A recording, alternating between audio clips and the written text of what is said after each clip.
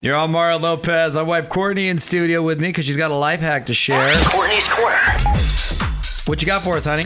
Okay, so here's a homemade mixture to keep your shoes looking as clean as the day you bought them. Okay. You put toothpaste in a bowl with dishwashing liquid and a tablespoon of baking soda. Ooh. You take a toothbrush and you mix it all up. You mix it together, and then you scrub the dirt out of your shoes, and voila.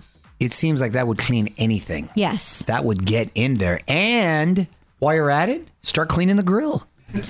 Well, yeah, after you clean your shoes, just put those before you're maybe teeth first. Teeth first, then your shoes. Hit Mario up on Instagram and join the fam at On With Mario Lopez. On With Mario Lopez continues next from the Geico Studios, where Geico has introduced the Geico Give Back, a 15% credit on car and motorcycle policies for current and new customers that last your full policy term. Visit geico.com/giveback for info and eligibility.